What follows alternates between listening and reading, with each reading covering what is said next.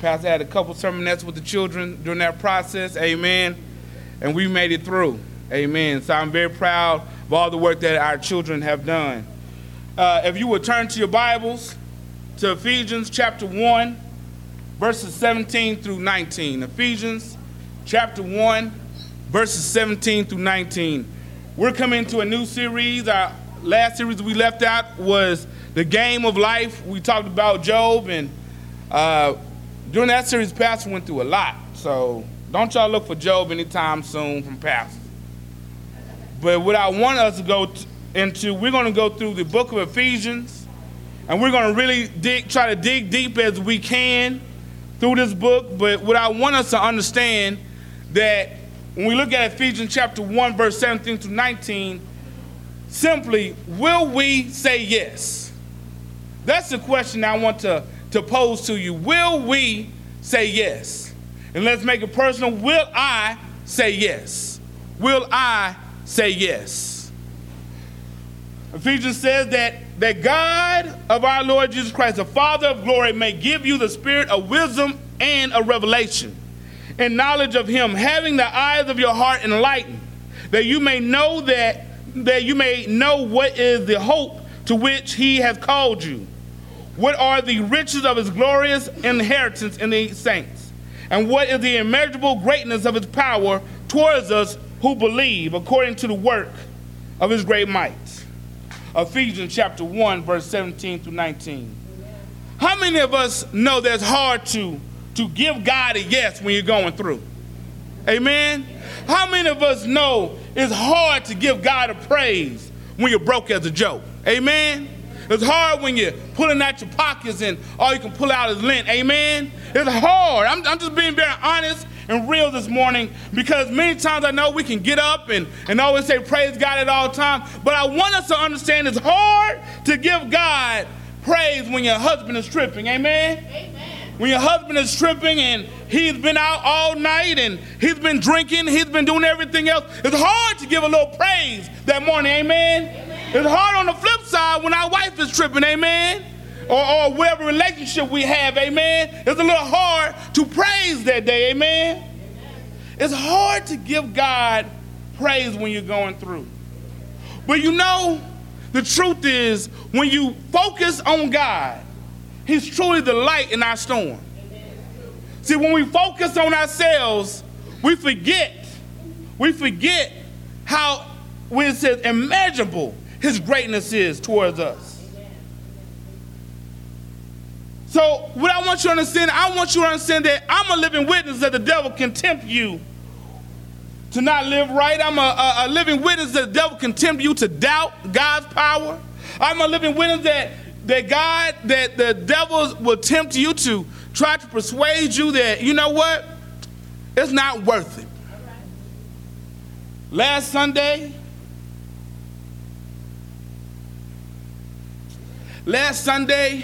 we were having a nice, good time, and my son was not feeling it as well as he is doing today. He was starting to run a temperature, and we really didn't know that. And at a certain point, my wife was holding him, and he begins to have a seizure for the first time. We don't have seizures, medical history of seizures in our family, and so you feel unprepared for the moment. Came to a point where he even had stopped breathing, looked lifeless. And all I could do was say, please, God, help my son. Shortly after that, he moved a little bit.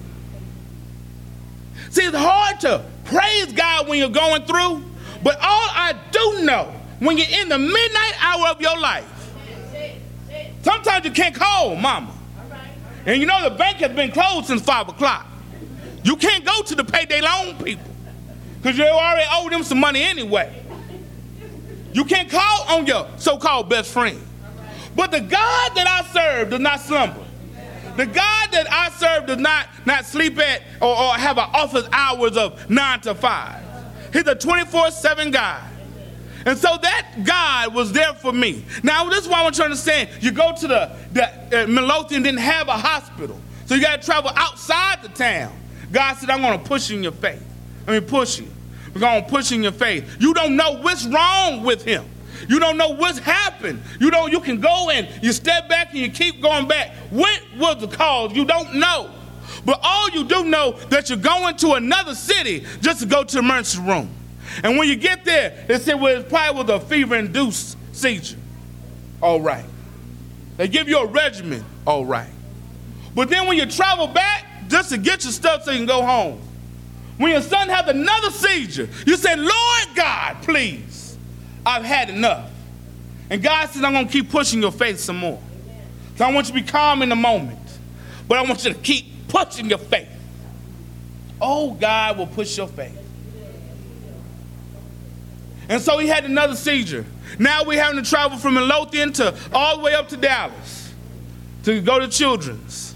And all through this week, and he was fine. The temperature went down. Went to 104 twice, went down. But all through this week, I've been watching him. I spend more time with my son, and I hate that my boss is here. But some meetings I moved around so I could just spend some time with him. Because I had realized during these last 3 years of his life, I've probably just been at work and hustling and trying to make things right in the community and so forth, that I may not have spent all the time that I wanted with my own son. I may have been at the church a little too much, so I didn't come on Tuesday night because I wanted to spend some time with my son. Because in that moment, I thought I lost my namesake. I thought I lost my junior. And I could not imagine life without him. My son was not some planned deal, but he was a plan of God. And so when we get into the scripture and we talk about the power of God, Paul talks to the Ephesians and he's saying, you know what? I have a prayer for you. But my prayer hinges on you being obedient and saying yes to God. The yeses to God are always not easy. The yeses to God may put you at a place where you're alone. It may put you at a place where you're in opposition to everyone else. But the yeses to God are essential to the blessings that you truly want to have. So this Ephesian church said yes.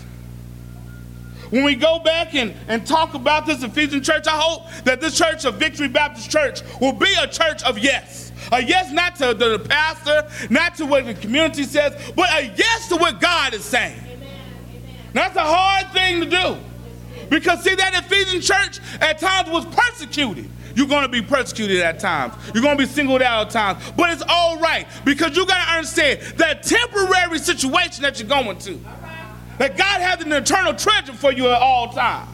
God had your back. So the first thing I want you to understand when we get into verse 16 and 17, saying yes to God deepens our relationship with him. It deepens our relationship with him. Paul talked about here that, you know what, I want you to have a revelation. I pray that the spirit of wisdom and revelation will come and cause you to grow in the knowledge of God. Now, but this is the thing. Paul was not talking about head knowledge. He at times talked about it in Philippians 3:10 when he says, I want to know Christ and the power of his resurrection. But here in this moment, he is talking here in this moment about a relationship. Now understand, if you ask me, do I know? All right. I'm sorry, I had to pause.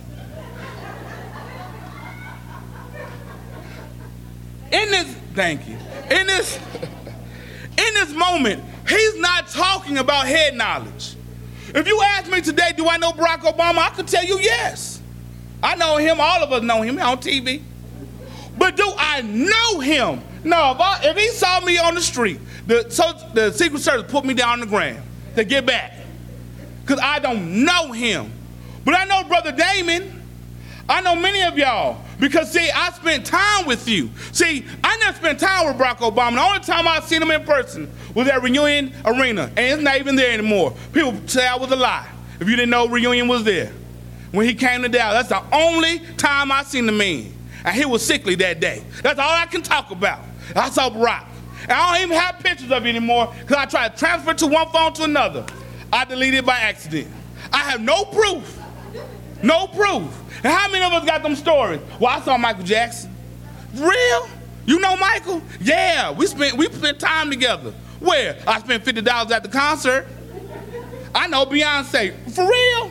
In the elevator with Jay-Z? No. Anyway, we can move on. We move on. But you don't know them. But do you have an intimate relationship with God? Many of us have a head knowledge of God. I know God of the Bible. I read it. I know God of a history book. I read it. I know God that they talk about. But do I have a relationship with Jesus Christ? Do I have a relationship? Have I spent time with the Lord? Can I testify? Can I tell you of the tests that become a testimony in my life? Can I tell you of the message that He's put me through? Can I tell you of that? That's talking about an intimacy that I've had with Him. It's talking about an experienced knowledge. God wants us to have more than what we think. Many of us will get so much book sense, we get no real sense. What do I mean by that? We got many educated people that can tell you the theories and the theologies of God Himself, but do not have a relationship with God. Think about a married couple who never are intimate. Even in the law, it says if you do not consummate, that you can annul that marriage. Because you had no intimacy.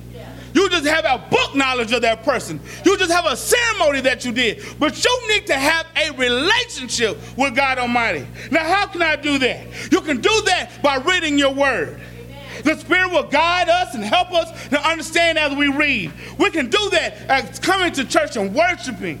That means that we are trying to live the songs. When we sing our awesome God, that should be real, that He delivered me. He moved mountains. He hid me from many things. He hid me from the mess that I was in. He hid me when I was in a crack house. He hid me when I was late at the job next to the fire motel. He hid me.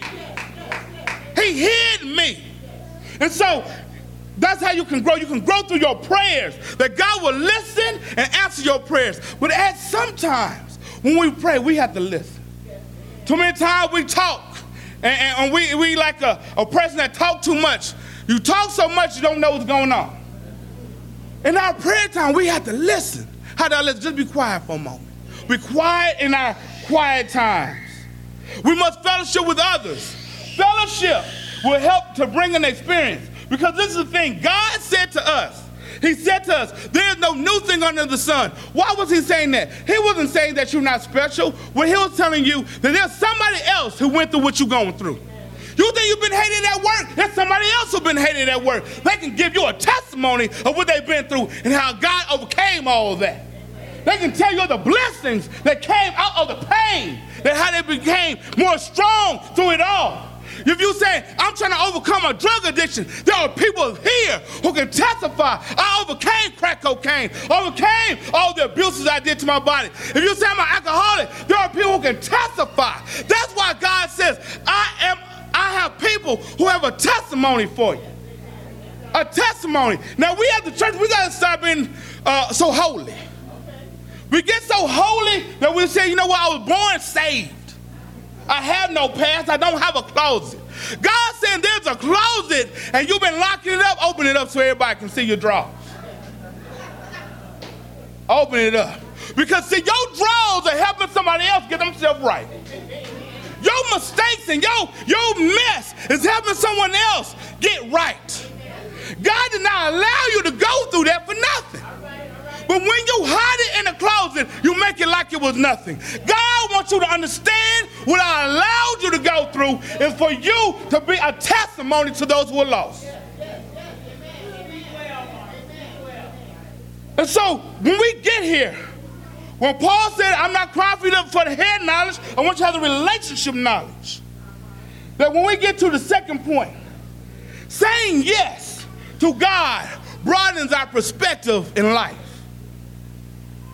We went from, it helps us to have a better relationship and a deep relationship. It gives us a better perspective in life.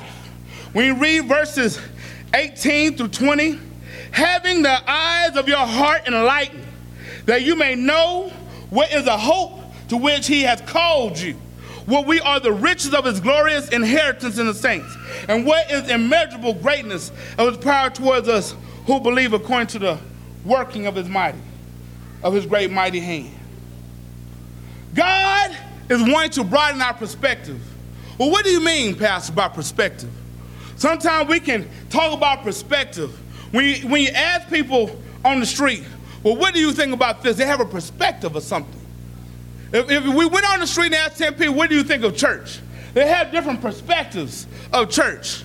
But when you say yes to God, it broadens your perspective of God. It broadens your perspective of the life he's trying to let you lead. You see, when I saw my son that day, I knew I had already talked about we can't change our circumstances, we need to change our attitude. God was saying, stop looking so narrow and look so much bigger. You can look at it as, oh, my son's going through. Or you can look at it, God is trying to deepen the relationship of my family with him. He's trying to broaden the faith that I have with him. Now understand, up to this day, the doctors do not know why. We're going to have more tests on Wednesday to go into the why. What if they come back, as many people told me, they could not figure out the why? Many of us get angry when we don't have the why answer. God is saying, do you have enough faith in me and trust in me that I take care of your whys? Do you have enough faith and trust in me that you know I will direct you and guide you?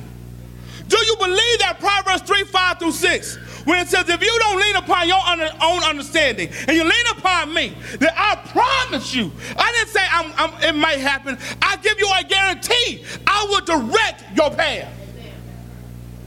Now, God didn't say in that verse that it would be easy.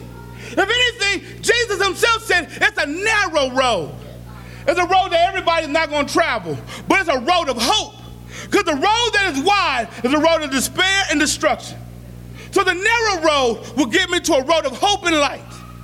And so here, you see Paul is saying, I want you to have a spirit of understanding. I want God to come in your life and give you this understanding of him. I want you to be lit up by his light.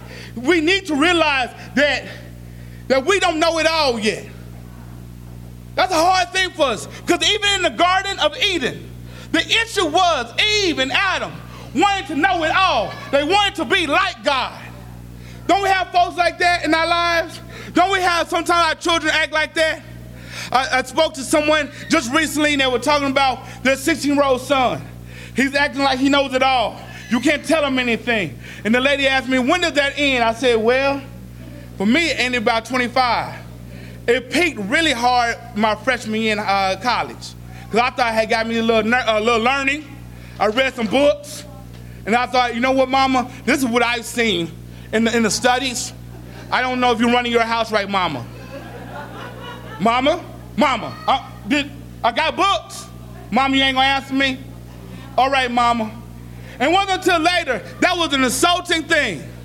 This woman had raised me and raised me. She had took care of me when no one else was taking care of me. But because I thought I knew something, you can tell me nothing. God is saying for us as Christians, many times we get in here and we act like we know everything. And God wants us to understand we don't know much at all. We're living this life, and you got some old fools, don't you? You don't have to be a young fool. You can be an old fool.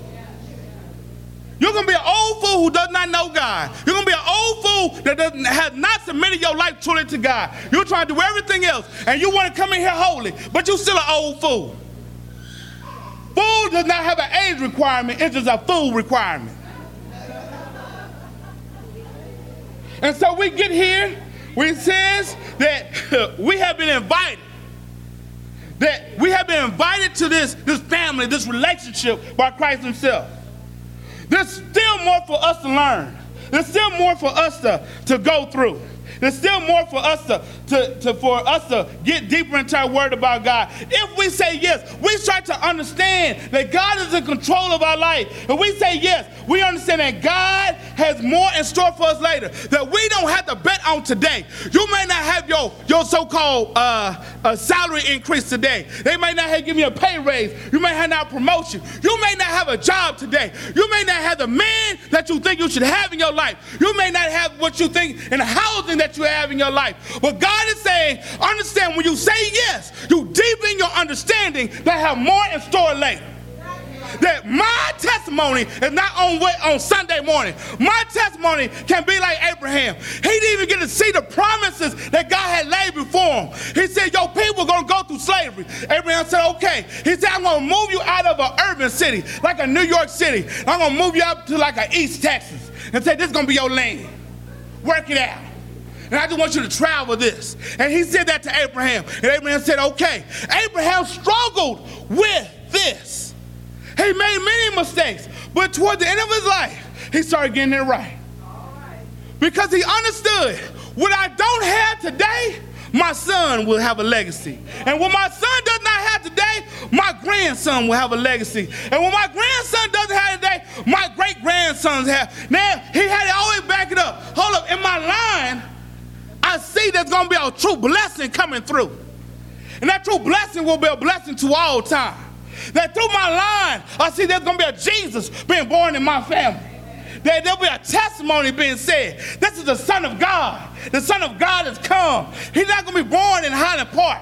He's not going to be born in South Dallas. He's going to be born in the worst of the worst. They call the city that he's from the city of garbage. What good can come from it? I see down the line, there's going to be a promise made. I see that God will redeem through my family the whole entire world.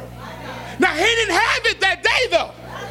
God said, because you said yes, you understand I have more in store for you. If you're angry at your job today, baby, you're blocking your blessings. Because you're telling your God you only can do temporary things. My God says I can do eternal, everlasting, for I'll show out in front of everybody things.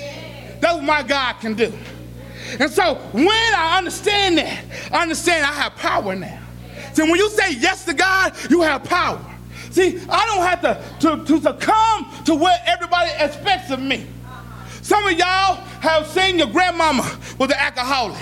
So the community expects you're going to be an alcoholic. Some of y'all, your mama ran the streets and every man know your mama's name. Some of them have expectations. They're going to know your name. Because I say yes to God, I don't have to succumb to the expectations of the community or the people.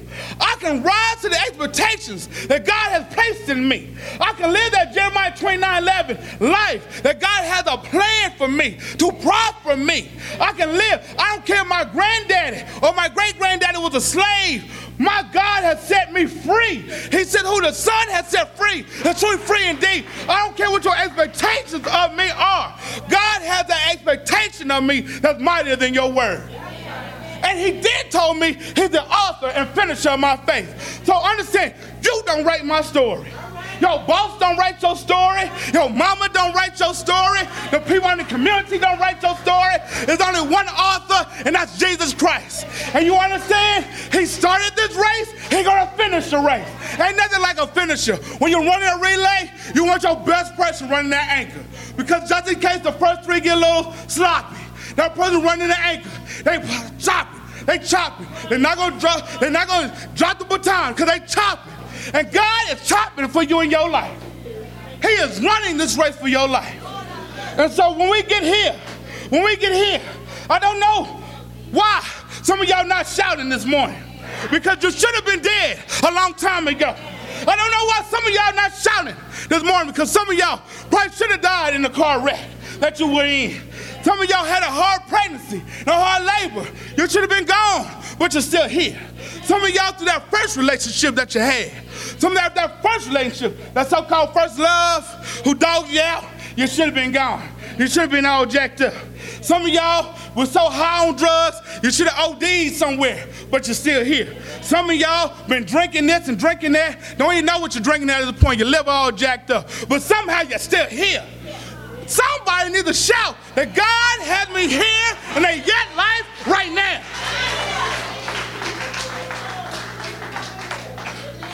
When you're in a yet life, understand, this is what I love about conjunction junction, my function.